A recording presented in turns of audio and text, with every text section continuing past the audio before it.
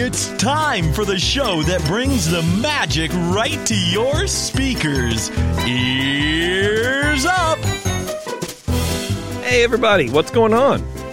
Ears Up Podcast. We're back here in the studio, and we're getting ready to talk, listen to Taryn actually speak on Edison Square. Oh, yes. It's a very exciting show, actually. Yeah, which sounds like a sick burn from like the 1800s, but I don't know. Well, check out this Edison Square, man. Yeah, it was a never built. It's one of those, but it's pretty. It's got a story behind it, man. It's pretty cool. I was just about to lie and say, I remember being there as a kid, and I'm fascinated. Really? No, I'm just kidding. I was like, wow. It was a preview that they set up. Yeah, you guys maybe don't know about it, but it's a thing. It was a thing. Trust me. Just trust me. Right. It was got great. Adventurized on that Adventures Through Inner Space thing, and they let him go through the model. Yeah. Yeah, I took a wrong turn, and they had whatever, anyway. You get the joke. Oh, yes. But yeah, so Edison Square, okay, history of Edison Square, never before seen, whatever. And then Eric is going to be eating again. Ooh. Oh. So we're talking about that, too. Eric, Yay. what were you eating on? Beer. I love it. Lovely. Hey, we drink beer here. I don't know if you knew that or not. And also, for the record, yeah. I'm not calling it the history of because it didn't happen. So it's not the history of, it's what is. Oh, that's fair. Okay. Yeah. I think that's very fair. Thank you. Good job, Taryn. Thanks. You know what else is a good job is our new website. If you guys haven't checked that out, please do me a favor. Go over there and let me know. A couple of you have been emailing me or at least, posting on social media. There's some mistakes, some errors in, pages or whatever. And I'm like, oh, man, that's so cool. So I went and I fix them right away. So I really do appreciate people going and checking out. Hopefully you guys like it. Hope you guys like the new design and the new layout and the new feel and the vibe and stuff like that. We're all about vibes here on this show. Yeah, And, you're like our beta testers. Yeah, that's right. Something like that. I don't know. This is why you don't ask a man who just had back surgery to fix your webpage. That's right. Yeah. That's true. I have been getting some emails. Oh. Or not emails, excuse me, voicemails. Oh, really? Ooh. Have been people been listening or sending me voicemails. I have not out. I don't know. Whatever. I have not yet had a chance to listen to them. So I don't. Are they in a box over there? Yeah, what are you doing? Well, I'm looking for my cat because my cat has disappeared. How do you not listen to it immediately when you know you got one? Like, I'm so confused. I would be so excited to know what people are. I don't know. Do you want to listen to one? Yes. I'll just download it right now. We'll play it. Yes, All right, absolutely. All right, let's see what's going on. Let's see what this is. This one's just entitled Mr. P. Okay. I wonder who that's good. from. Yeah. Or maybe it's not. Maybe it's All right. about Mr. P. Maybe. This, Hey, your it's wife. P. did. This is P. Oh, it's Linda. Linda, come listen. Wiggy, wiggy, wiggy, wiggy, wiggy, wiggy. Hey, Spectro's listening. It's the P hour. I'm DJing. I'm P. Wiggy, wiggy, wiggy, wiggy, wiggy. I'm so sure. Oh, sure. Oh, well, nobody's perfect. Oh, hey there, big boy. Wiggy, wiggy, wiggy. It's P. Wiggy, wiggy. Hey, it's me. Well, that was definitely Mr. P. Okay, that's clearly Clearly. Mr. P. Clearly Mr. P calling in. Yeah, so already off to a great start with this. Glad you and, have this service. Yeah, I'm so good. Yeah, I'm so sure. I did tell Jeremy on the last in-depth that I will play most every voicemail that comes through. I promise. So feel free to send me voicemails. Here's another one. Say my name when no one is around you. Say, baby, I love you. How would you like it if I came over with my... Well, guess you're going to have to edit that one out. Oh, God, Jeremy. I mean, got you. He got himself. I personally don't care. I wonder how many martinis he had when he left that voicemail. Probably a lot, because it's not a word that Jeremy uses typically. No, it's not a word many people use. Yeah. What's that supposed to mean? All right, here's another one. Here's the last one.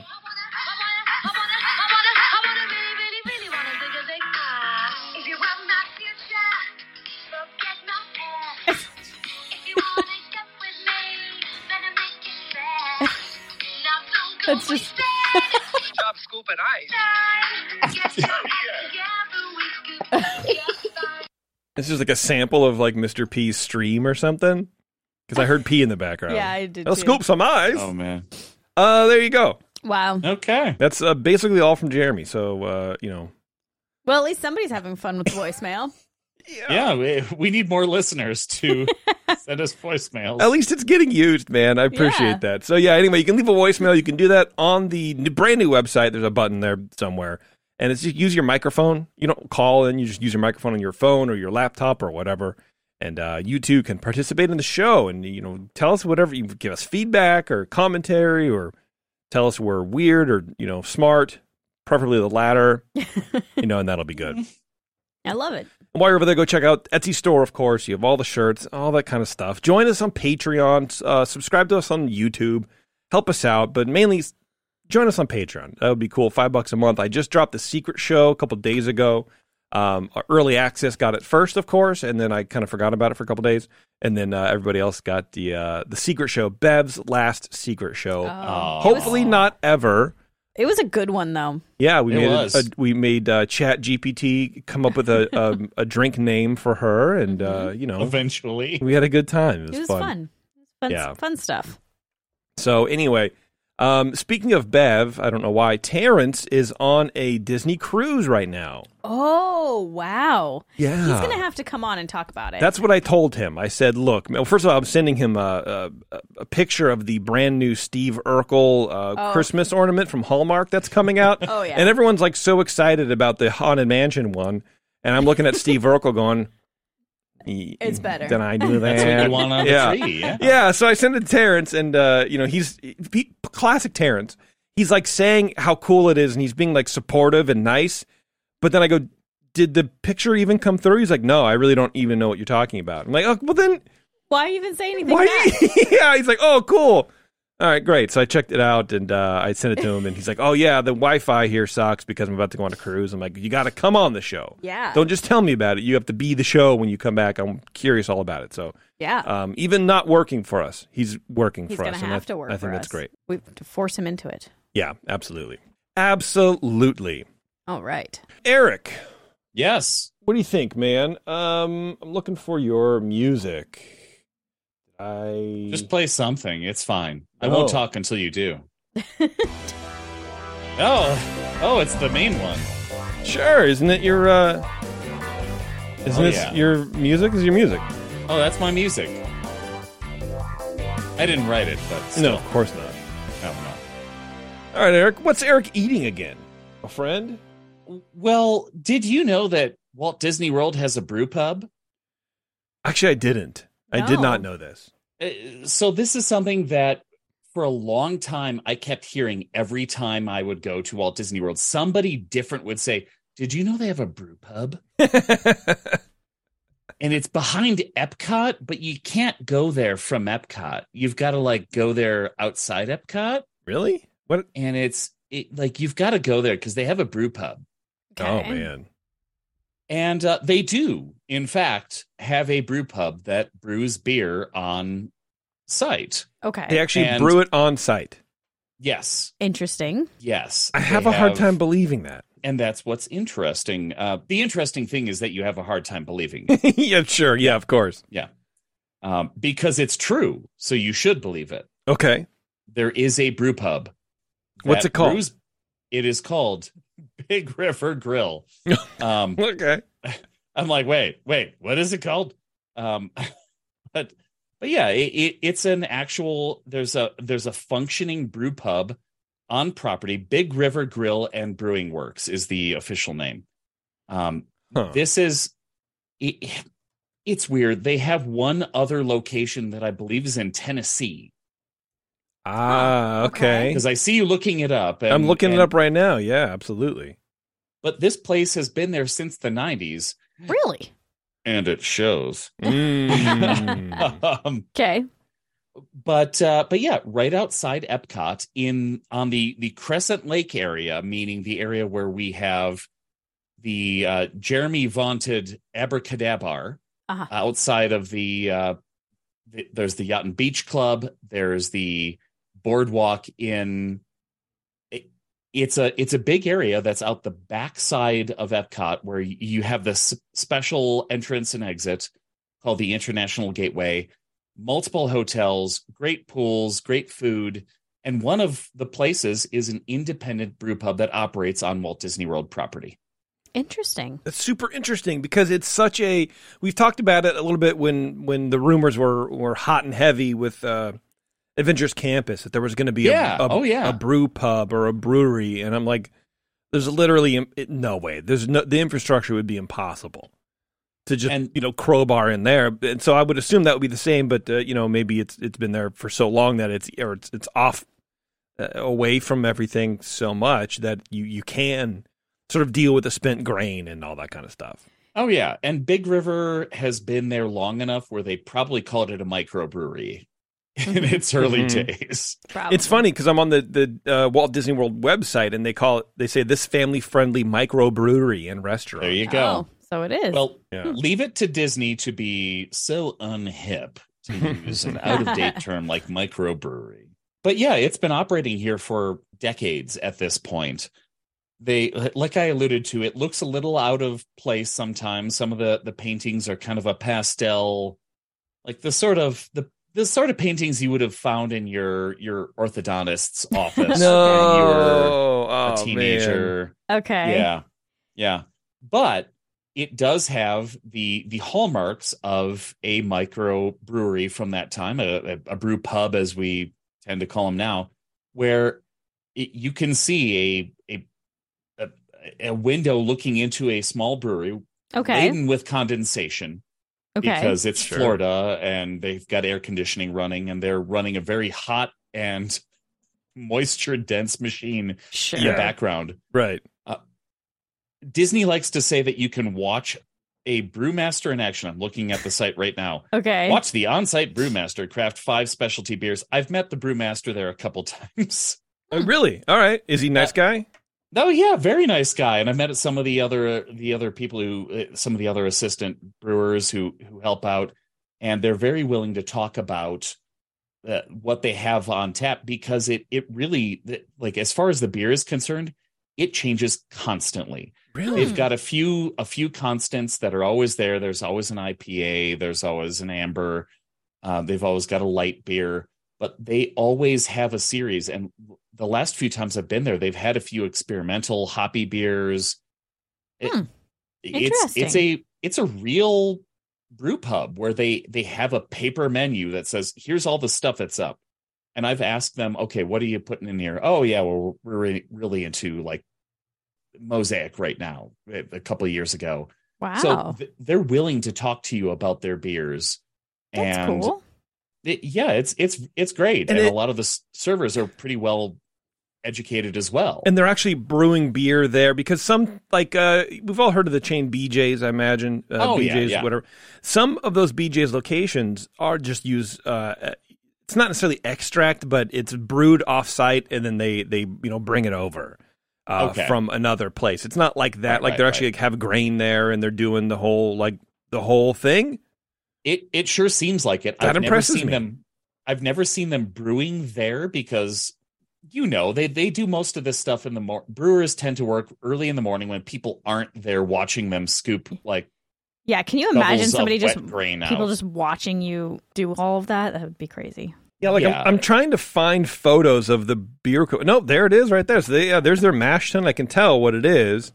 There's the man. Yeah, that's a definite. Yeah, they're brewing on site. Look at that. It looks like it. Yeah, I don't know why I'm so. Like it. I don't know why I'm so impressed by that. I feel like it's so easy to not do that. Well, yeah. That's it. Yeah. Yeah, it would be very easy for them to, because you hear about, so at Animal Kingdom at Walt Disney World, they have a Safari Amber that's brewed just for them, but it's brewed by AB InBev, and it's probably one of their like amber beers that it's like Amber Bock that they can't sell anywhere else. They sell it to them. I don't know how that works. I should look into that. That would be interesting. But this place is an independent brewery that makes beer on Disney property. That's cool. Yeah, I think that's great. I'm looking at Beer Advocate. I hate that website, but I'm curious to see, like, it's a beer rating site, everybody, just so you guys know that. And the ratings are not very friendly. They're about mid to high 3s. Out of 5. Okay. So average. So most people are saying these are Yeah. average beers, but I tend to think that is more of a reason to go than not a reason to go. If you're like Yeah. super into beer, like me or like Eric or whatever, I would have included you, Taryn, but I don't know. That's fine. He's never met her before. Yeah, I don't know. But if you go, you're going on vacation or whatever, you want a safe beer. These are beers brewed to be safe. They're just like BJ's beers, they're brewed to be safe. Sure. Or Gordon Biersch, they're brewed to be approachable by everybody. So I'm looking at the averages, and at first I was like, oh my god, they're amber ales that average 3.6 now, or 3.06 even. But it makes more sense now because it's Disney food. It's Disney drinks. Right, It's Disney right. cocktails. It's not going to blow you out of the water. It's just going to be good enough. Right, and that's okay. And you think about the people who are going on that website in particular to vote for these things are beer drinkers. They're big beer drinkers because normal people aren't going on that website to do that. No normal people use that website. Right, so Yeah. they're looking for certain things in beer that I think the general public probably isn't looking for. It's interesting. They have one of their more popular rated beers is a Hefeweizen, which is very hard to make. Then a brown ale. Geez, look at this, dude. A brown ale. They got an Italian Pilsner.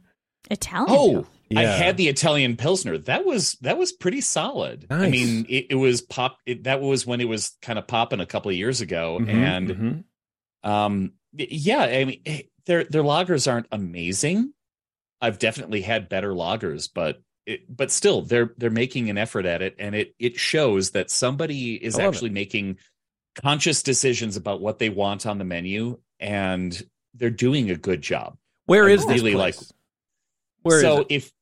if you're in Epcot and you're heading between the UK and France, Okay. there's a little offshoot where you head downhill and you pass underneath the Skyliner, and this is the International Gateway. It's an entrance and exit from Epcot that is designed for the people who are staying at the Boardwalk Inn and the Yacht and Beach Club.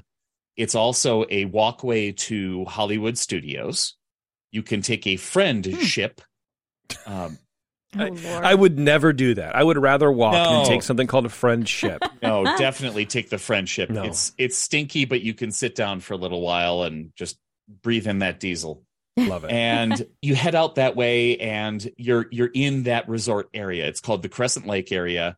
They've got 3 resort hotels, plenty of food. Jeremy talks about the Abracadabra all the time. It's fantastic. It's great. It's in that area. There's Okay. yeah.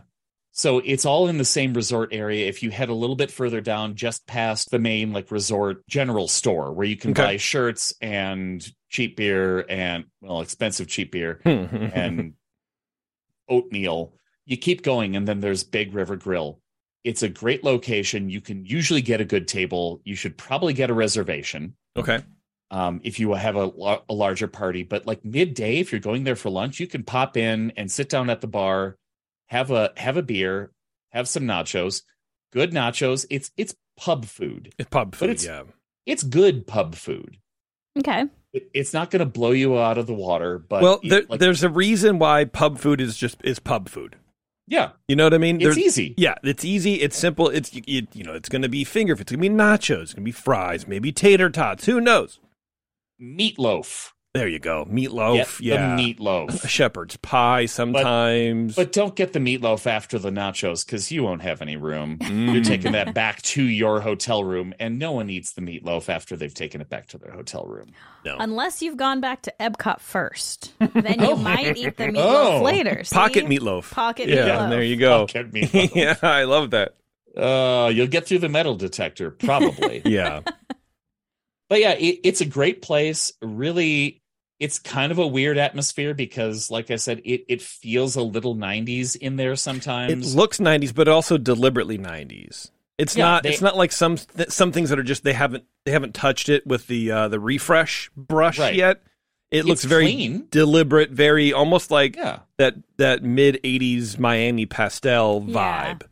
Yeah, Yeah. for sure. And it's different from if you're really a stickler for, well, it's in the Boardwalk Inn Resort, and they're set in the Coney Island 1920s. It won't fit there. Okay. None of it will fit there. But it's a nice place. The people who run it aren't Disney. Back when we had Tables in Wonderland, they honored Tables in Wonderland, which was the best discount ever invented. I should do a segment on Tables in Wonderland, RIP, someday. Yeah. Do you know about that? I have no idea. Mm-mm. It was 20% off of food and liquor. Oh, wow. Yeah. That's pretty They good, included man. liquor. That's amazing. One of the bartenders at Big River Grill once said to me, "Oh, you have the magic booze card." Yeah. Like, oh, yes, that is what I will call it from now on. And it was a Walt Disney World invention that I doubt will ever come back. Ever. But it was amazing. But yeah, it's a nice place. It generally isn't the busiest because it's in this area outside of the park that we all know is filled with food and drinks. Right. So why would you leave that park to go? Right. But if you want a beer that was brewed like that week. Yeah, that's kind of fun. People like us would go there. And you should. People talked to me about it for years. Every time I went, somebody, like I said at the beginning, somebody different would say, "Did you know they have a brew pub there?" And I never went until I stayed at Boardwalk Inn, and now I go there almost every trip. Oh, they have one in Chattanooga. It's near where my friends live. Okay, that's what I was thinking. It is a Tennessee associated brewery. I really wish I knew the story there. How did a Tennessee brewery, get involved with Walt Disney World? Yeah, me too. That's interesting. Yeah, I'm digging into it because just as a beer guy, I'm curious to see who owns what because, Anheuser-Busch owns a lot of breweries, more breweries than people think. So yeah, I'm just curious. I'm just, interested, but that's, nobody wants to hear me do research on the internet. Right. Well, Not I want to hear the time. result of your research. Yeah, that's that's a different story. Anything else of note, Eric? Let's say they're at the park. Let's say they're at Epcot and they want to get a reservation on a whim, but they don't want to be on the phone. They don't want to sit on hold. How would you do that? Would you call somebody? Well, you could call your friendly concierge. Whoa! Perfect. Oh, there we go. Good setup. Sorry, was that a segue? I apologize. Well, now that we're into one, why don't we just talk about it? Oh, why not? You go to. You want me to talk? You go to concierge.com. Oh. Man, we got to go. We got to ramp it up a little bit. Oh, the people are losing interest. You go to concierge.com and you too can book a table at the Big River Brewing in Walt Disney World. They will definitely hook you up as long as, not as long as, but as well as buying your tickets, doing your air flight, doing your transportation, doing all that fun stuff that you don't want to do. The literal worst part of planning a vacation is actually doing the things. The fun part is going, where do you want to go? Yeah. We should go here. We should go here. And imagining yourself getting sunstroke as you walk around Epcot because they have no shade. That kind of stuff. That's what you want to do. The actual boots on the ground stuff, leave that up to concierge. Go to concierge.com. Definitely. Tell them that you want a table at the Big River Brewing right underneath the mash tun. And they'll go like, what? I don't understand. And then you go, I don't know. Just give me Jimmy. I don't know. Jimmy works there. He's been to breweries before. Yeah. There you go. He knows what a mash tun is. Yeah. But anything else anything of note you want to drop before we flip segments? Seriously, the meatloaf is solid. Okay. All right. Don't get it after the nachos, but it's good. Well, yeah, there have been times where I've eaten too much food there. Yeah. Again, it's not the most amazing dining location on the planet, but the food is good. I feel like you have enough of those places in Disney World where you don't need every place to be high dining or, gastropub. I'm so glad the gastropub thing died out. That was just molecular gastronomy for bar food is inherently stupid. I don't like it. I'm glad it's gone. Talking about foams, giving me foams and stuff on nachos. Like, no, dude, I don't want it. I'm glad it's gone. It's gone. Nobody does it anymore. Yeah, there's no foam here, but you can get a burger with blue cheese on it that they call the black and blue. Like, you can get burgers here. You can get fish here. You can get a Cobb salad. Cobb salads are always the way to go. Cobb salad and a nice dark beer. That's a good thing to eat at a brewery. I would never order that. Oh yeah. Really? I would never order that. No. I always order a Cobb salad. Really? Eric and I are men of the road. Well, there we go. We know. Yeah. Men of the road. Yeah. When you travel, Cobb salad. Because sometimes, especially for me, going to beer events and stuff, I would try to get a Cobb salad's the Cobb salad. You got to do it. That's the only salad you should really be getting. But when you're on the road doing beer events, it's sometimes the only vegetables you see for 7 days because you're either eating at the airport, eating at the hotel, or eating at the bar. I see. So if you see a Cobb salad on the menu and it's day 4, and you're like, I need something that doesn't look black and blue and charred. Gotcha. A French At least fry. you'll have a lettuce, even if it's iceberg. It's lettuce. One lettuce. You'll get some avocados on there, some tomatoes, probably. Let's hope. You'll get all of that on the Brewer's Cobb at Big River Grill and Brewery. Dan is in the chat, and he says, this is a very important question. Ketchup or gravy on your meatloaf? And here's my opinion. You guys think about it. It depends on how it's served. If it's a meatloaf sandwich, it's ketchup. If it's meatloaf with mashed potatoes, it's gravy. I don't think he's asking what you eat it with. I think he's asking how it's made. Is it made with ketchup? Because you make meatloaf with gravy? I have never heard of that, but you do make meatloaf with ketchup. When I do my final pass on most meatloafs, I'll put a little brush of either barbecue sauce or ketchup on the top. Yeah. For the last couple of minutes that it's in the grill, because I do it on my grill. So if you had to guess, the one at the brewery, do you think that one has ketchup in it? Oh, that's a ketchup base for sure. Yeah. Look at us, the Meatloaf Podcast. I think most are. Bev leaves and we start talking about food finally. I know. Yeah. All right, Eric. Next week, meatloaf at Smoke Jumper's Grill. Will they ever have it? All right, very good, Eric. It sounds like a delicious place. I didn't know about it, so I'm curious if we ever get back there. I will definitely go there and have some pints. When we get back there. Yeah. When we get back there. Oh, and they're Imperial pints, by the way. They have good. Oh, yeah. Man, I'm so tired of like the old school, 16-ounce iced tea shaker glass, as like the pint glass for the bars. Right. Like, just give me the Nonic like this, kind of a thing. Oh, yeah. Make it a pint. They know you're on vacation. There you go. Let's get a couple more ounces out of that. Yeah. Let's do that. All right, Taryn, why don't we dig into a little bit of Edison land or whatever it's called. What's it called? Edison Square. Edison Square. Tell me all about it. All right. It sounds boring.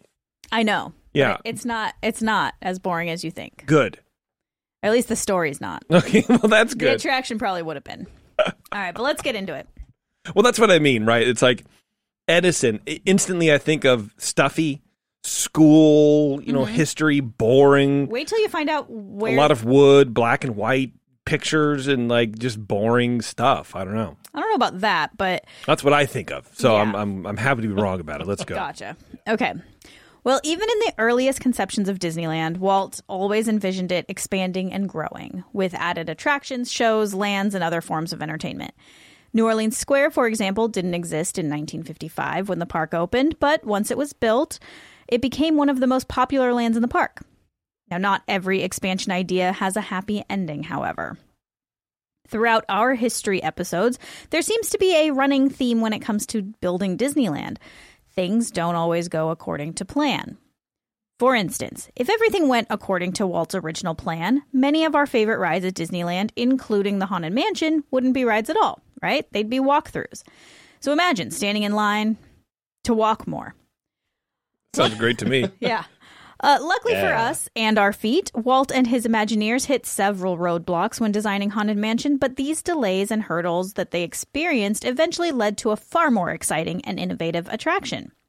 Now, there are far more examples of this kind of thing when looking at the history of Disneyland, but today I want to talk about one of these examples that I find especially interesting because not only did it never get built, but the fact that it was never built led to another attraction that otherwise may not have ever even been thought of.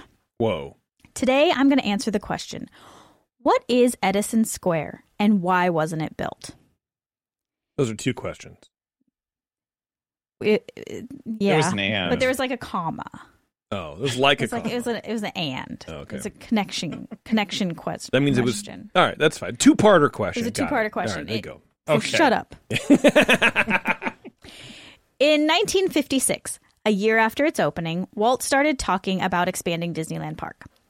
While he was ready to build out New Orleans Square, he was also developing plans to join Main Street with a connecting road that would create a new area called Liberty Street. This new land would be located in the area between Main Street and Tomorrowland. And this would have started like where the Mad Hatter store is today. So okay. That's where Liberty Street would have started. Right. Okay. Yeah. And then it kind of, if you don't know this, like behind all those shops, there's this kind of open space. So that would have been a whole street that would have ended up landing out by where the photo shop is and the baby center today. This new land would be made up of two distinct areas. The first area would showcase Revolutionary War era architecture, and its main attraction would be the Hall of Presidents.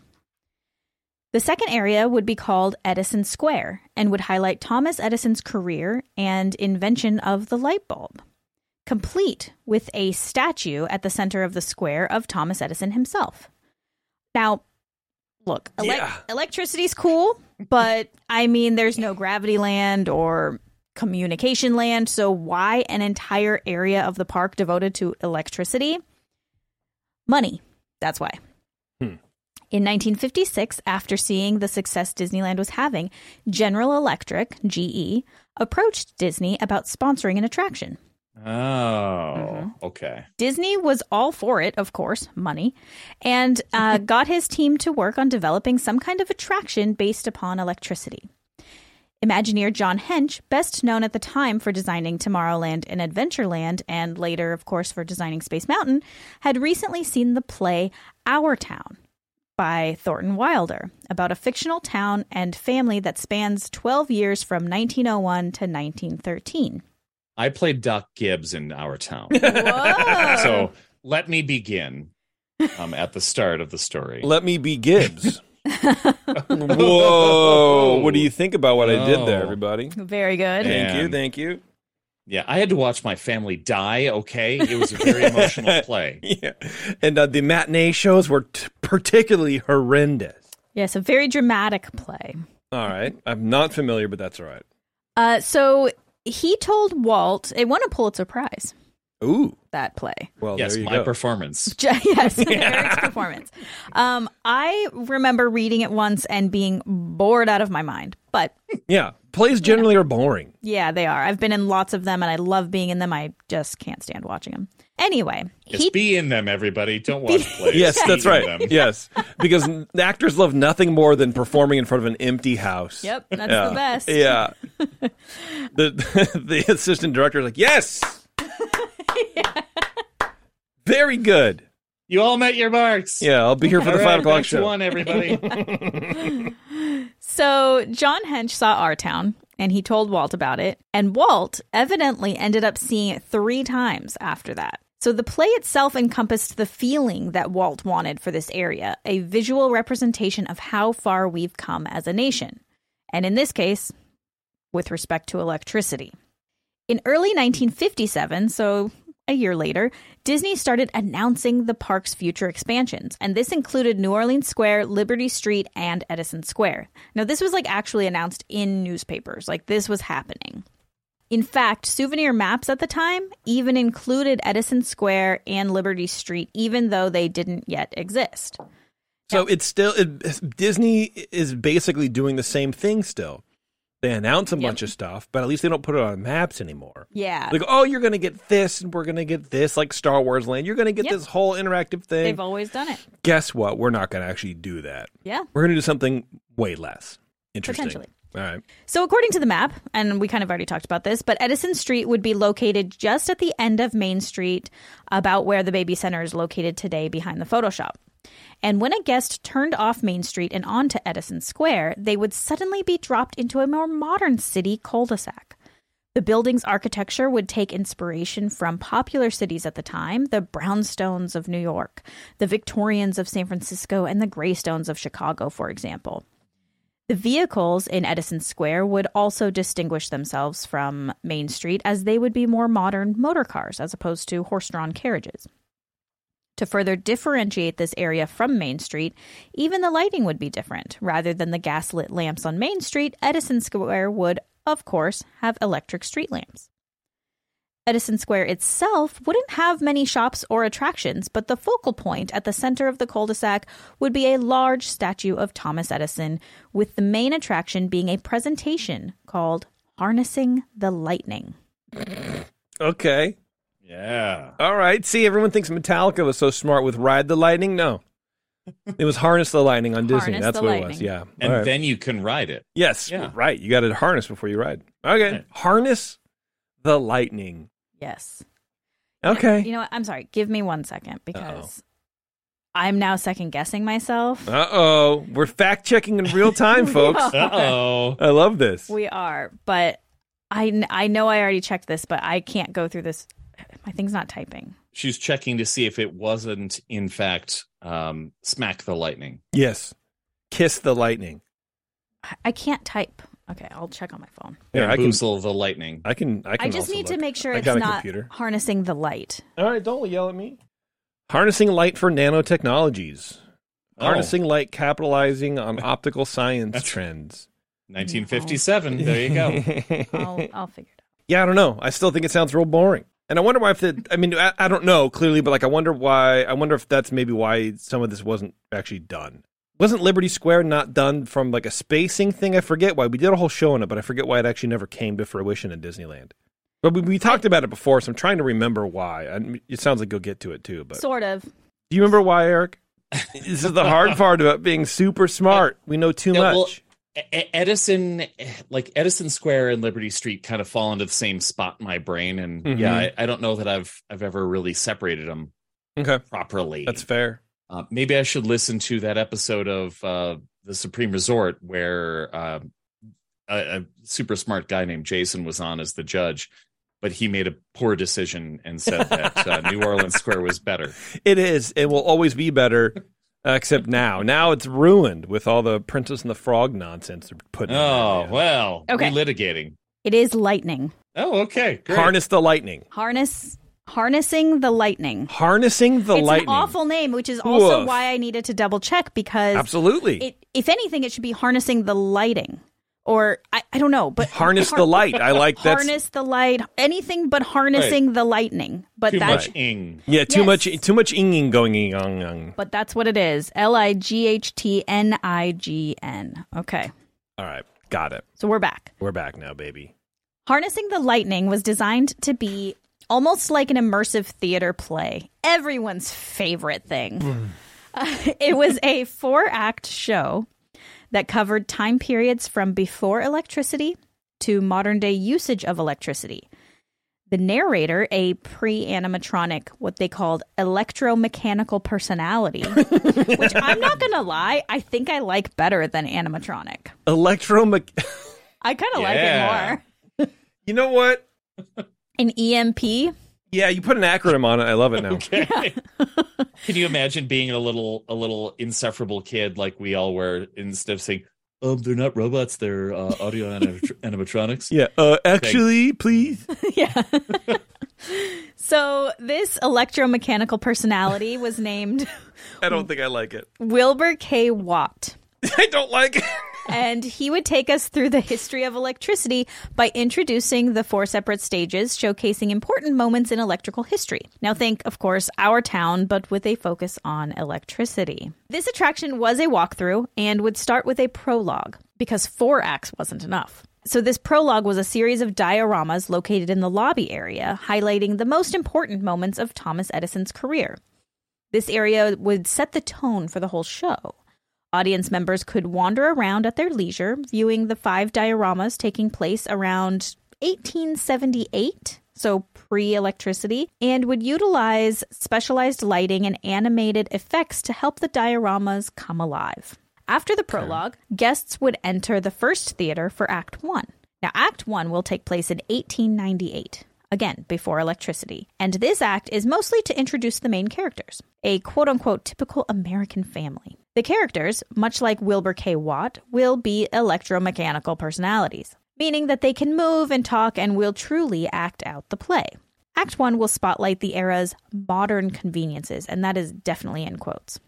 We're talking the newest icebox, a new stove model, or, get this, the newest high-speed washer in which you can do an entire wash in 4 to 5 hours. Wow. Saving me more time to get cholera. I love that. And that was a coal-powered icebox? Well, and truly the selling point on that is that it only takes 4 to 5 hours. It doesn't take you all day to do your laundry. Yeah, exactly. Well, diphtheria is a real energy drain on you, so you gotta, Now, let's remember that this is pre-electricity, at least like at the home level, right? And so this show is sponsored by GE. So while they're showing off innovative household gadgets, they're also pushing the agenda that before electricity, times were tough. The agenda. Yeah, it's just fact. Well, that's true. The electrical agenda. I mean, that's my writing. That's not what...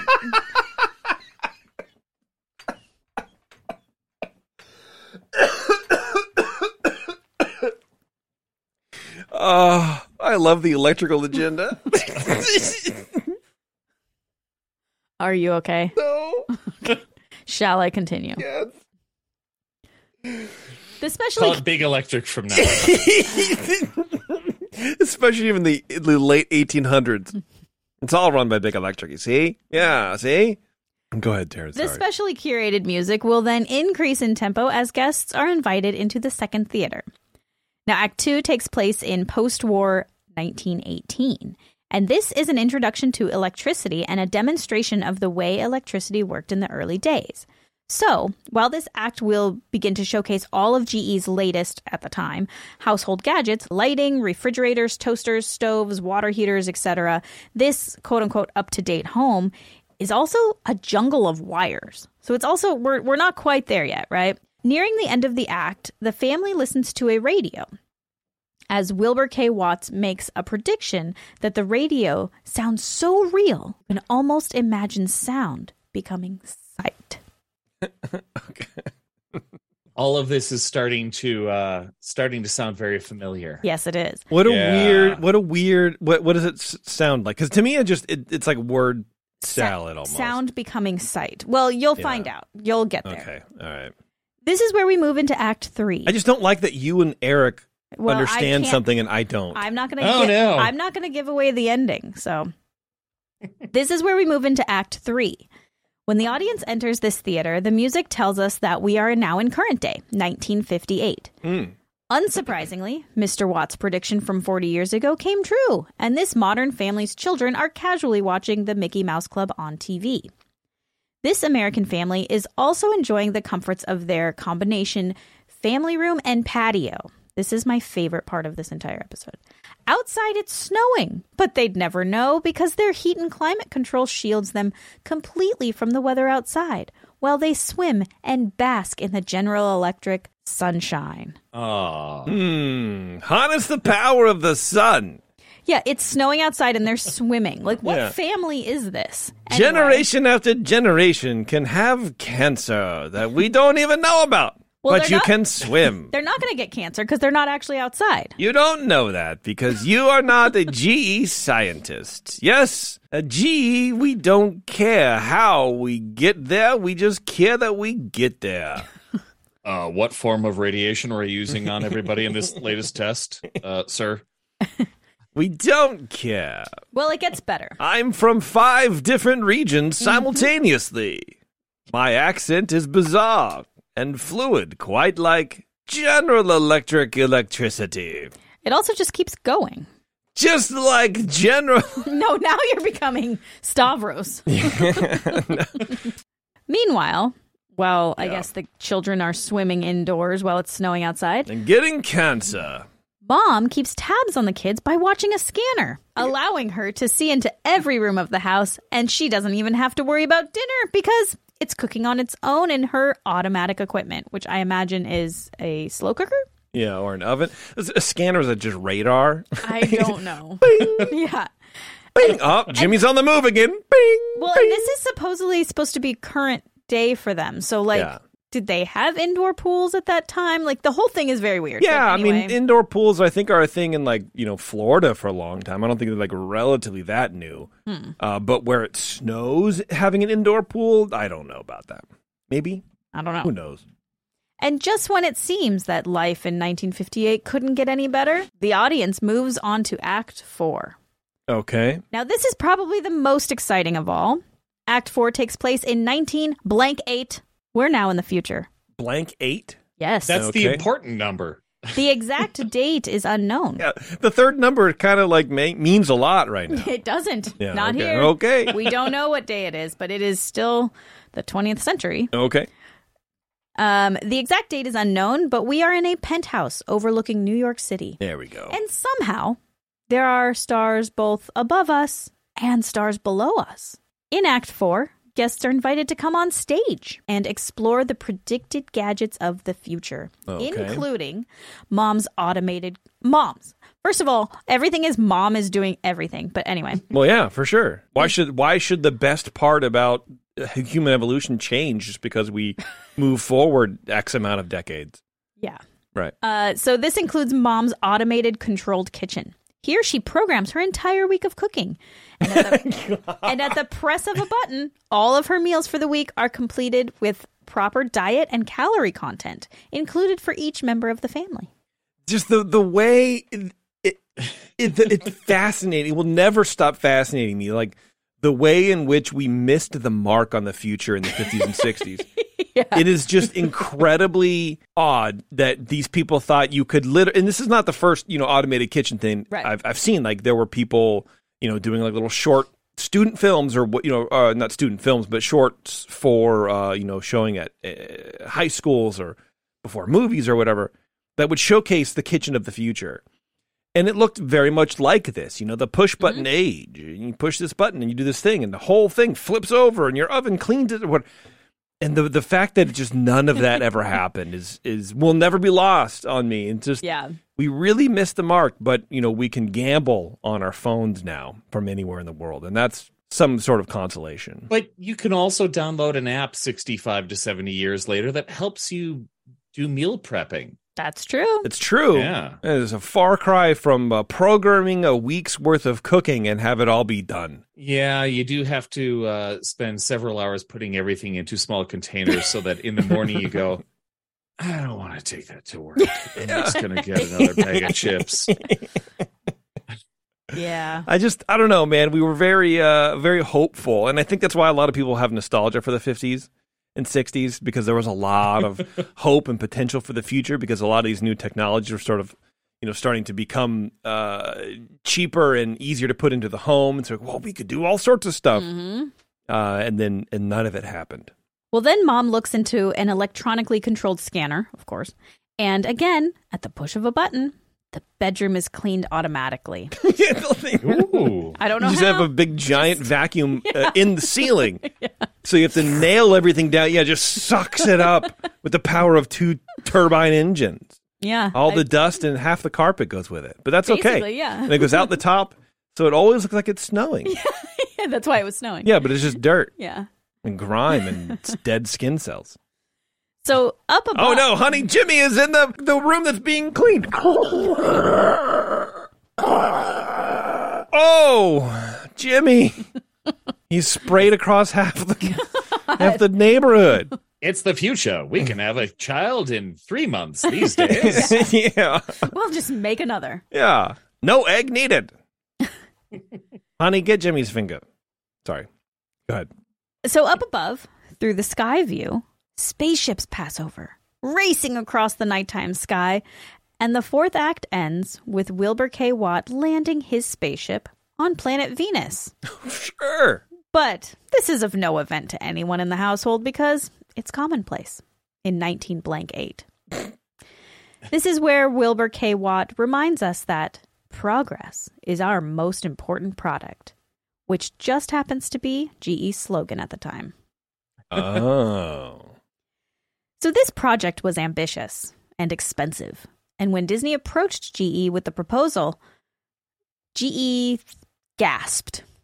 They thought it sounded amazing, but they were hesitant to make such a large investment amount on an attraction. They didn't pull out, but they did start to drag their feet a bit, delaying the project some, while Disney Imagineers tried to find ways to reduce costs. This delay was somewhat serendipitous for Disney, because during this time, While Imagineers were still trying to make Edison Square work, General Electric found themselves at the center of a major scandal. Uh-oh. In 1960, the primary way that U.S. electricity companies produced electricity was with the use of turbine generators. Now, a turbine generator uses moving fluid, water, steam, combustion gases, or air to push a series of blades mounted on a rotor shaft. Sure. The force of the fluid on the blades spins the rotor shaft and in turn converts the kinetic energy of the rotor into electric energy. Well, duh. I didn't know you were going to talk down to us. I mean, come how, on. Challenge us a little bit. What's going on? So this is how energy was made at the time and still. The three most prominent U.S. electricity companies at the time, General Electric, Westinghouse, and Alice Chalmers, conspired together to control the turbine generator industry by price fixing.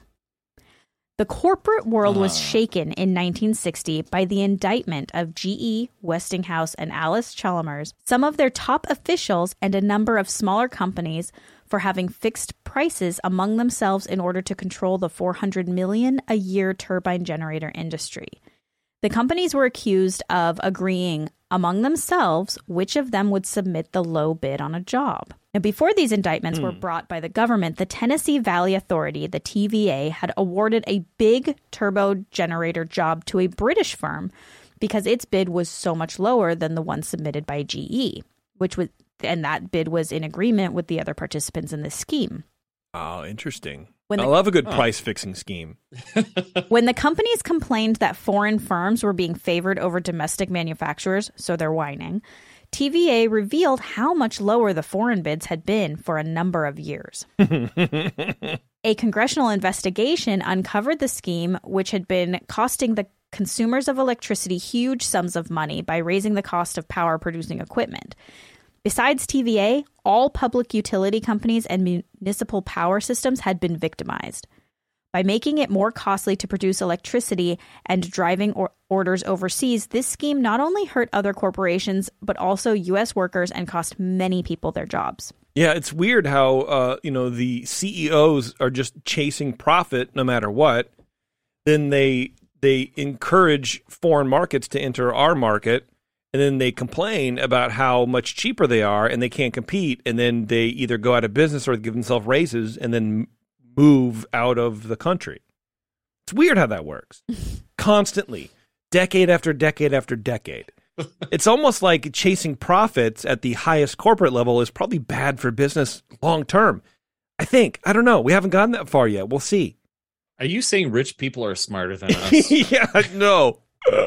Okay. It's just, it's almost, I don't know, man. It just feels almost like CEOs shouldn't get paid that much and they should really invest in the workforce rather than the profits of the company and making the profits go up because eventually things go away. And you get caught. If you're scheming. Yeah. So GE alone was fined $500,000. Wow, nothing. Plus $50 million in damages. There you go. 3 GE company employees served jail time. Oh, there we go. While many others actually fled the country to avoid punishment. Oh, my God. These days, they would get a friggin' podcast deal. This was the biggest antitrust case in U.S. history. Wow. Well, good for us. Good for the legal system. We finally got one. We got one. We pulled it off. Yeah. Disney was able to avoid being connected to the scandal since Edison Square was still in Imagineers' hands and hadn't been totally greenlit yet. So for obvious reasons, Imagineers ceased working with GE on Edison Square and focused their energy, pun intended, elsewhere. After the dust from the scandal began to settle a few years later, GE approached Disney in 1963. In an effort to reestablish a positive reputation, they wanted to collaborate with Disney at the World's Fair in New York. Disney agreed, and they used the Harnessing the Lightning concepts for a standalone attraction called Progress Land. The main attraction in Progress Land was set to be very similar to Harnessing the Lightning, except instead of a walkthrough, it was going to be showcased via a round, revolving theater. There we go. I think he caught up, Eric. Yeah, I caught up, Eric. Yeah, we did it first. Yeah. So also, both of you can go harness lightning in a bathtub. It'd be great if I just sped out of the room on a bolt of lightning. I'm out. So this revolving theater where I love audience members. Audience members could remain where they were while the stage slowly turned, revealing the various acts. If this sounds familiar, that's because it is. This show, which took you through the history and future of technology, was the Carousel of Progress. Now, it quickly became one of the most popular exhibits at the fair. So in 1967, Walt brought it to Disneyland, and in 1975, Magic Kingdom received it as well. This idea, however, of showcasing the past, present, and future of industry also played a major role in the entire inspiration for Walt's original vision of Epcot. So, even though Edison Square and harnessing the lightning were never actually built, without the concepts and ideas behind it, and if GE had never approached Disney with the idea to sponsor something like this, it's possible that Epcot could have never even happened. In the same way that Thomas Edison went through many ideas and experiments to finally develop a light bulb, Disney Imagineers go through many ideas and creative development before anything actually hits the parks, and often the original ideas don't actually come to fruition, but instead become the jumping off point of something bigger and better. So if there's a life lesson in here anywhere, it's that ideas, big, small, awful, or great, often lead somewhere, even if it's not where you expect. Oh, very good, Taryn. Very good. And Dan, the Carousel of Progress remains the highest rated and most attended attraction at Walt Disney World today. For sure. Yeah. Dan's in the chat, of course, and he says, if it sounds familiar, it's because you listened to one of TSR's least listened to episodes. That's funny. Which I can imagine. I responded, second least. Yeah, see, there you go. What's the least? The least was our tribute to America. Wow, what a bunch of unpatriotic listeners we have. That's rude. Yeah. Very good, Taryn. I think that's cool. I think it's neat. I'm glad it wasn't built because it sounds like a boring... Oh, God. Awful. Sounds terrible. It sounds like actually like when I was going through and finding all the details, I was like, this actually sounds cool, but also like I don't want to watch it, but like... Right. For me, it's like the Great Moments with Mr. Lincoln. Yes. It sounds cool and it's good from an environment standpoint because it's really nicely done in there. It's cool and it's cool and you can sit. Right. Yeah. But the content is absolutely boring. So boring. I would rather... I like the part where you could walk into it, though, at the end. That's pretty cool. Well, and... I'll walk into the Edison thing. Yeah. But you know what that ended up becoming was Innovations. Yeah, that's what I was thinking in the beginning. I was like, oh, okay, this just sounds like Innovations. Yeah, Innovations. Yeah.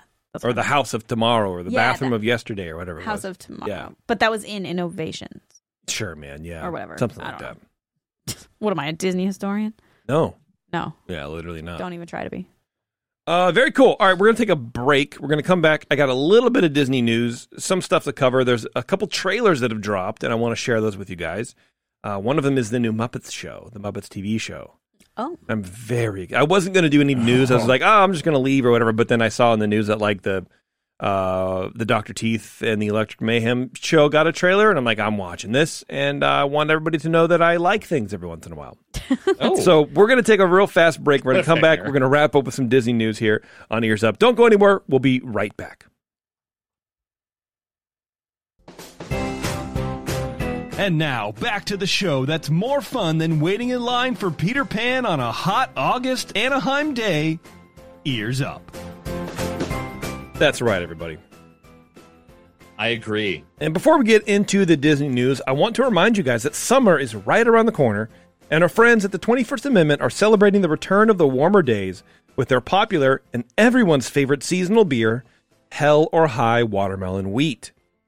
The brewers at the 21st Amendment brew an American wheat beer with real watermelon juice, creating a refreshingly fruity and quenching beer, or what they affectionately call summer in a can. That's right, cans. Hell or High Watermelon Wheat will make any weekend barbecue or beach time activity that much better. When visiting the California Bay Area, be sure and stop in at the 21st Amendment's San Francisco Brew Pub at 563 2nd Street, just 2 blocks from where baseball is played. And also be sure and visit their brewery taproom just across the bay in San Leandro with an outdoor beer garden. So check them out. Go to 21st-amendment.com and get all their information and find out where you can find beer near you. It's worth it, I promise. And that Hell or High watermelon wheat is good. I don't really like wheat beers or fruited wheat beers because they can be too like on the fruit side, and it's too sweet and too fake tasting. I've been traumatized in like the late 90s, early 2000s brew pub of like, here's our American wheat beer, or like by Pyramid, where it's like, we're going to dump a ton of apricot in this not really tasting like a wheat beer, and you're going to love it. And people did, but I couldn't. I kind of liked it. Yeah, I couldn't do it. But this is not that. If you like wheat beer, it has actually like the wheat beer taste as a wheat beer flavor. It's an American wheat beer. It's not like a German Hefeweizen or whatever. But that watermelon is such a good addition, and they do it so well. It's just, it has you coming back for more. It's too good, as a matter of fact. So it's a beer and not a malt beverage. Yes, basically. You want to set your expectations here. And it goes down real easy on a hot day, summer day. Man. All right, let's do a little bit of this. March in the past, present, and future with all the news that's fit to cover. It's the Ears Up Disney News. They finally announced a date to close Splash Mountain in Disneyland. The date has already come and gone in Disney World. They're already redoing the outside of Splash Mountain for Tiana's Bayou Adventure or whatever it's called. But in Disneyland, they officially close Splash Mountain next month. May 31st, everybody. It's been announced finally. And so you have just over a month to get in one last run through Splash Mountain. Before it gets warm out. Before it gets warm out. Because keep in mind, remember, the ride will be the same. The ride will not really be changed. It's just the garbage you look at. That's all. It's still going to be a fun ride. It's going to be a great ride. You're still going to get wet at the end. It's still going to have that big drop. Everything that you love about that ride will be the exact same. It's just all the stuff you look at and hear. It's different. That's all.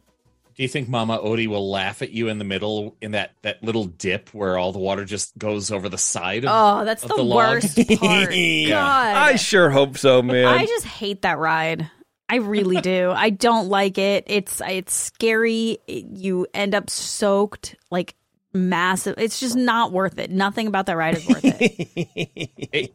Have you ridden it at Walt Disney World? No, I haven't. Yeah, we didn't ride it then, did we? Because we've been on it. Because I don't even like it. Well, it's true. You can get wet, but you're sitting next to each other. So it's because it's a two. Yeah, you can fit 6 people. Is it 6 or 8? But you're sitting next to each other, and you get wet. If you listen back to our episode on it, Dan will argue very heartily that it's not a log because you can't sit next to a person on a log. But you get wet. But I've never gotten so wet on a water ride as I have at Splash Mountain in Disneyland. It can be miserable. Yeah, it can for sure.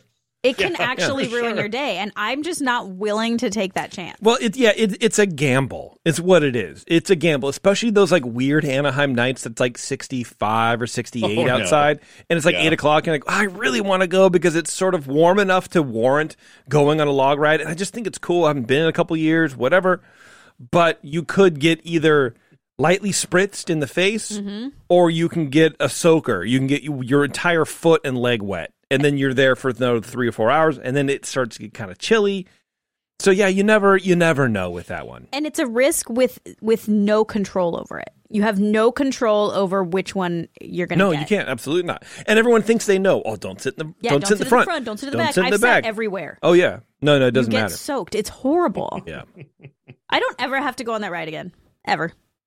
I mean, I probably will because I want to see the Tiana stuff. But yeah, absolutely, you got to. I really I have anxiety right now thinking about going on that ride and getting soaked, and it's just pissing me off. So you don't want to go there next month for the last day and then go down saluting on your way down. I couldn't. I could not care less. Do a 21 racism salute to Song of the South. Yeah, no, I don't know what that looks like, but yeah, it's not good. So.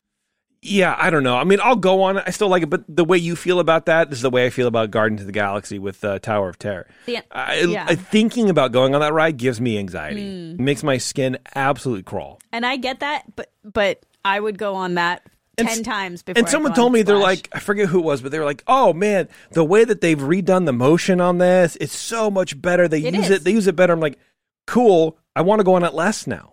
Thanks, because that's what I don't like about the ride is all of the motion. Like the up and down, the jerky. Yeah, I don't like that. That's what I don't like. It's like the drop. Like you don't know when you're going to drop. You don't know when it's over. Yeah. I don't want that. But I prefer the steady motion of the Little Mermaid when you slowly glide past. Oh yeah, I mean, Sebastian going. It took me a few times to get used to that. Yeah, for sure. Going backwards in the water, it's hard. Oh, okay, all right. Let's we'll lessen the difficulty next time. Yeah, thank you. Yeah. So you guys know that Bob Iger is literally raining blood throughout the Disney company, firing up to 7,000 people. But apparently he's also elevating certain people because there is a first ever chief brand officer that has been named. Oh, wow. Yeah, this person will be responsible for, quote, and I want you to listen to this, stewarding and elevating the Disney brand globally across the entire ecosystem of company touch points and consumer experiences. Wow, that sounds like an enormous job and somebody that could get fired very easily. Company touch points and consumer experiences. That sounds like a Fall Guy kind of title. Yeah, basically, like that guy's going to get in trouble or girl for everything and anything that happens. It seems very nebulous. It seems like purposefully unclear as to what's a company touch point, what consumer experiences is the ecosystem going to be supporting. What does this mean? I don't know what this means.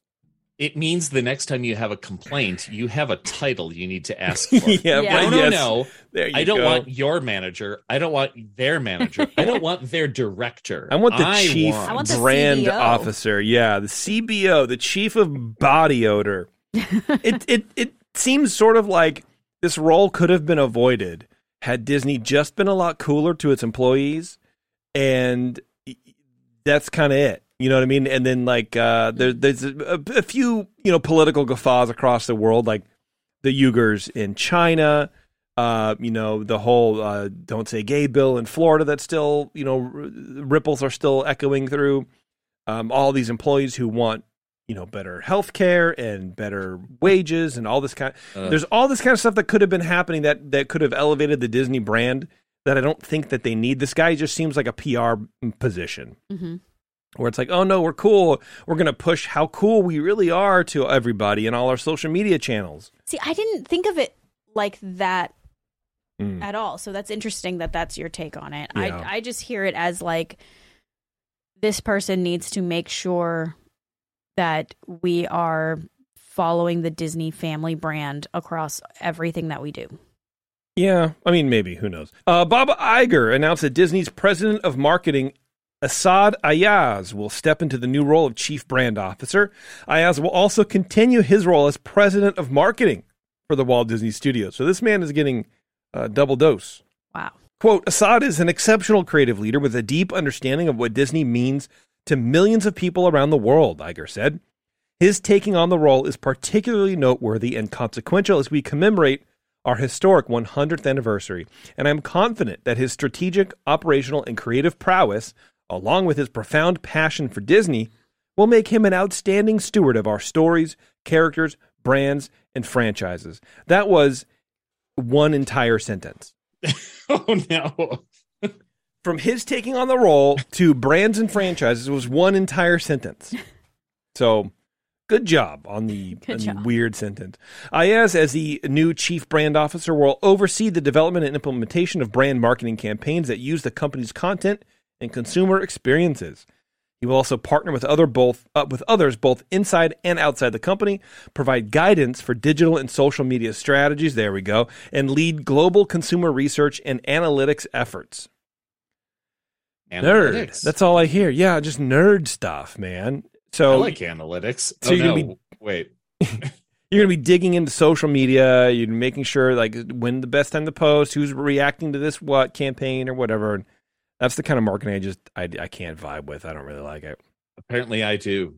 An 18-year Disney veteran, Ayaz has developed and led marketing campaigns for some of the most successful film releases in history, including Star Wars: The Force Awakens, Marvel Studios' Black Panther, and the global phenomenon Avatar: The Way of Water. I got to tell you, I have not seen any marketing for Avatar: The Way of Water. I mean, maybe like some commercials on the Super Bowl. That's about it. Like, I don't really think that would be a shining example of of a successful marketing campaign. But yeah. So there you go. I guess if you go earlier today, I went to news.disney.com, and Avatar is still up there from a December 26th post. 2022, you know. See, you're trying to tell me that that's a good marketer? Get out of town. It's the most recent December 22nd, though, or 26th. There you go. Yeah. All right, let's get into some trailers here. First of all, Disney debuts trailer for Epic Movie Event. First of all, this is from the WaltDisneyCompany.com. You can't call your own product epic. You can't do it. That's a very boomer thing to do. You absolutely cannot do it. You have to let other people even just call it. using the word epic is pretty boomery. It's pretty epic. Yeah, I feel like back in 2010, that was just, we all came together as one consciousness and realized that epic was not a cool word to use anymore. Yeah. But tell that to who wrote this. Doesn't say. Tell that to this person. Today, Disney released a brand new trailer for the Epic Movie Event, Peter Pan and Wendy. The studio's live-action reimagining will begin streaming April 28th exclusively on Disney+. Peter Pan and Wendy introduces Wendy Darling, a young girl afraid to leave her childhood home behind, who meets Peter Pan, a boy who refuses to grow up. Alongside her brothers and a tiny fairy, Tinkerbell. Yeah, thanks. Everybody knows who the tiny fairy you're talking about is. Why don't you mention the brothers' names? Yeah. Why not? I don't know what's going on. She travels with Peter to the magical world of Neverland, which apparently Neverland is 2 words. Maybe I'm confusing it with Michael Jackson's Neverland, which I think was 1. I thought they were both one that's word. But that's where the confusion lies. Yeah. Okay. There, she encounters an evil pirate, Captain Hook, and he embarks on a thrilling and dangerous adventure that will change her life forever. This film stars Jude Law, Alexander Maloney, Ever Anderson, Yara Shalidi, Elisa, a bunch of people I don't know about. Jim Gaffigan, cool. That's a person you know about. Yeah. You want to watch it? Yeah. All right, let's check out this trailer here. I thought you meant the movie. Oh, you want to watch the movie? There you go. Yeah, I got. Hey, you want to watch this movie? I got Disney Plus. Sure, There why you not? go. I have Disney Plus too. Yeah. That's weird. Not that weird. No, I guess you're right. Do I channel Jeremy and say that I am Disney Plus?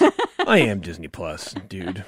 Oh yeah. Apparently, speaking of, videos, while I'm setting this up, apparently someone has been impersonating Lisa Land on Instagram.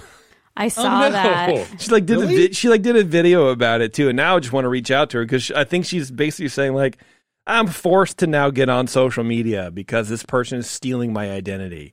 Oh, and I just kind of want to talk to her about that. I'm very curious about that. Yeah, I think it's weird. We should. Yeah, we kind of came around after a couple videos, we all kind of liked her. Yeah, she's great. She's very genuine. She's very genuine. All right, here we go. Maybe she could be the new Bev. Peter Pan and Wendy. I don't know if anybody could be the new Bev. I don't want to grow up. I want things to stay the way they are. Can't stop time, Wendy. Whether you like it or not. It's very dark. The tone is very dark already. Yeah. It's like a metaphor for my life. Gotcha! You were flying. A little bug did it. I don't know if you were flying so much as hovering. She is a fairy. Are you? Oh, he stabbed John. I know, Were it you looks like expecting it. someone else? The line delivery from Peter Pan is awful. Neverland! Is this everything you dreamed of? I could never have dreamed of this. What is this place? No rules, no schools, no bedtimes, and most of all, No growing up. Are you Wendy? Tiger Lily. Peter. Peter! Captain, it's Peter Pan. Damn, get hit with the door. Never say his name. Don't touch my brother! miss me? Just like old times. All your times are old, Captain. Damn. Got his ass. On! Everyone hang on! Did you hear that? That is one big...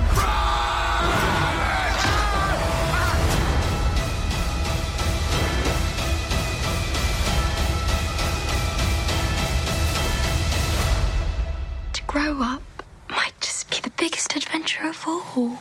Yeah, I don't know, you're man. wrong about that, Wendy. It sounds bad. I think it actually looked really good. Really? You think that looked good? Oh, I didn't like it. I didn't like they it. upgrade some of the CGI before the final cut. I thought it looked good. I thought it looked. My only real thing was like it looks too scary for like young kids, but I guess it's not for young kids. So. No, it's for adults. Yeah. Maybe teens.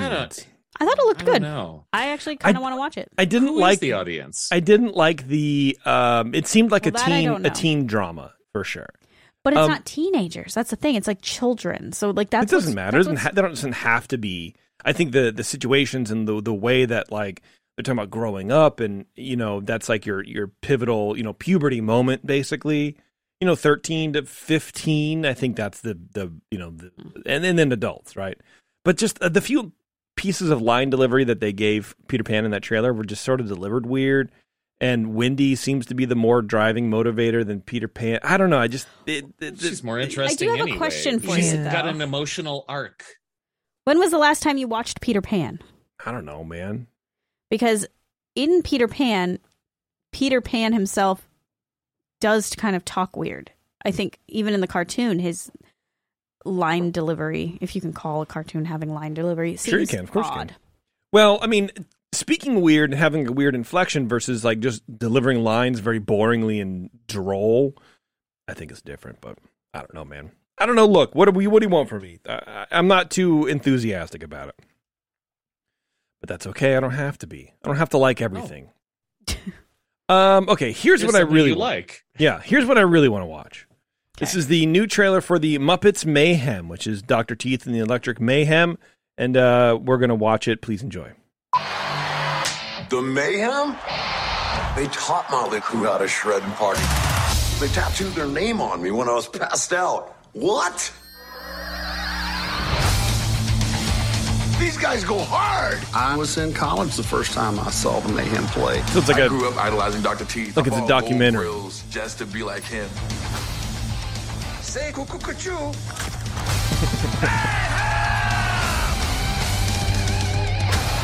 Well, we got a little sidetracked by the 80s. It's an odd premise that they never recorded an album. 1, 2, 3, yeah. I'm Nora Singh from Waxtown Records. I would love to help you make an album. Well, all right. Nora? What's happening? I think Animal digs you. I dig the animal as well. I've been waiting my entire life for an Electric Mayhem album. Finally, somebody is making it happen. Okay, it begins. Dabba, yeah. Very good, Animal. Let's say we bring the old school. And you bring the new. How about a hot music collab, huh? I think Animal's all ready to lay down our jump track. That was perfect. What? What? I don't think the band is digging any of this. It is so hot, I'm gonna pass out. You feeling this? Sure. We did it. See? Happy. They're always happy. Watch. Hey, guys, look. I got a fork. Hey, you did it. You showed us there's a whole world beyond the Mayhem. It's trending. You did this. With one tweet, you started beef with all of music. And our vengeance shall be swift. I like this show. Lots of drama. Let's get back to you doing what you do best. I'm ready to roll with it. Look good, because we're ready to rock with it. We're gonna rock. Welcome to the Mayhem. Rock. We're more than just a band. We're a family. All right. That was Cheech and Chong, by the way. Is that a vacuum? Thank you. Doesn't get any weirder than that, am I right? You know it. And Weird Al. Paul See this Abdul. camera? Okay, do not look into this camera. Action. Kevin Smith. I hate Kevin Smith so much. Talk about a cliffhanger. Disney Plus is gonna love this. Everybody watch. Look, man, I don't know. I wish it was better, but I'll still watch it. I thought it looked great. I wanted to like it a lot more. Sorry, Eric. I don't know if you were saying anything. I turned you down. I wanted to like it a lot more than I did. I was like really pumped to like it, and then I don't know, man. seems kind of soft. What didn't you like? It seems soft for what it could have been. I don't know. What did you expect? I don't I'm curious. know. Like what? Like I guess I'm just curious. Like what?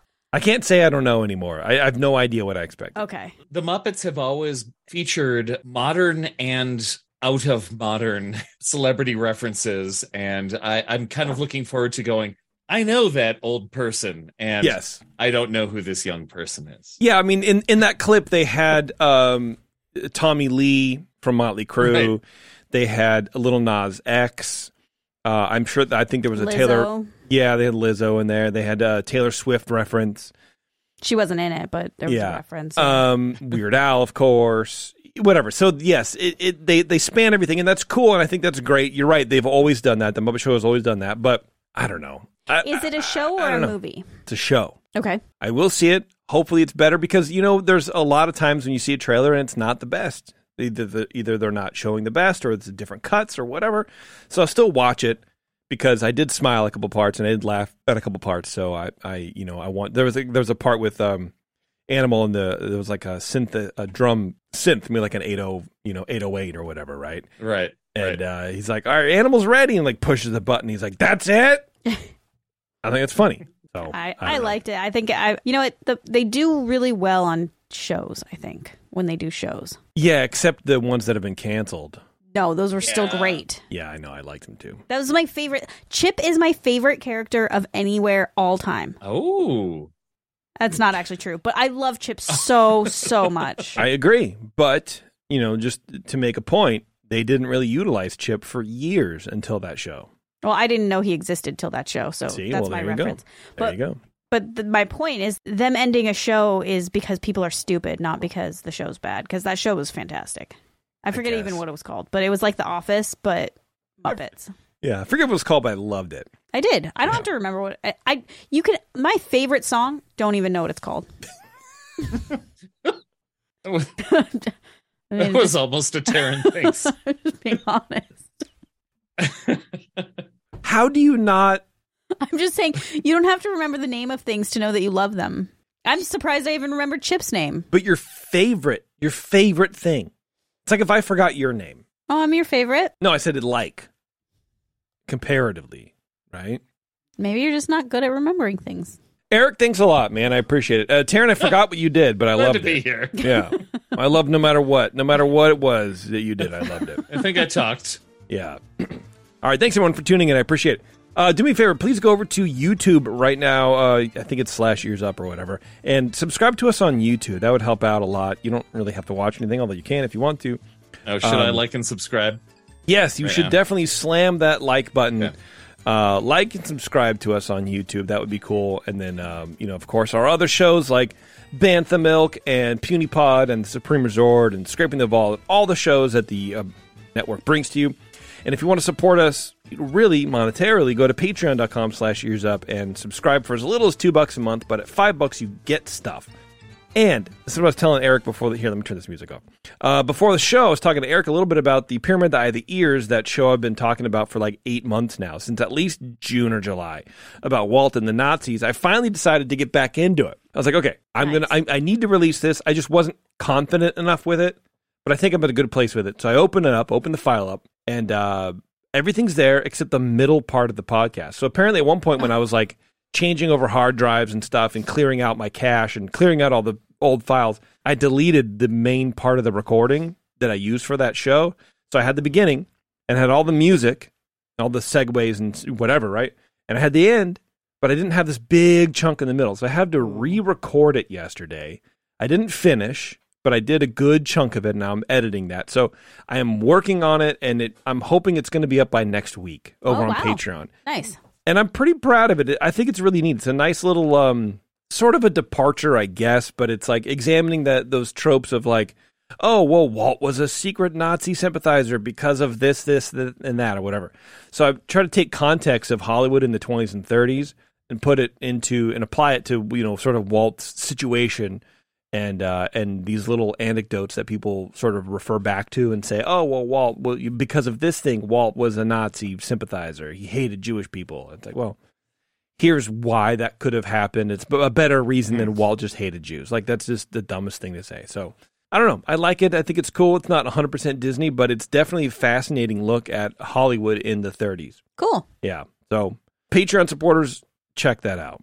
That'll be coming soon. Do I get that for free because I'm on the show? I can email it to you, sure.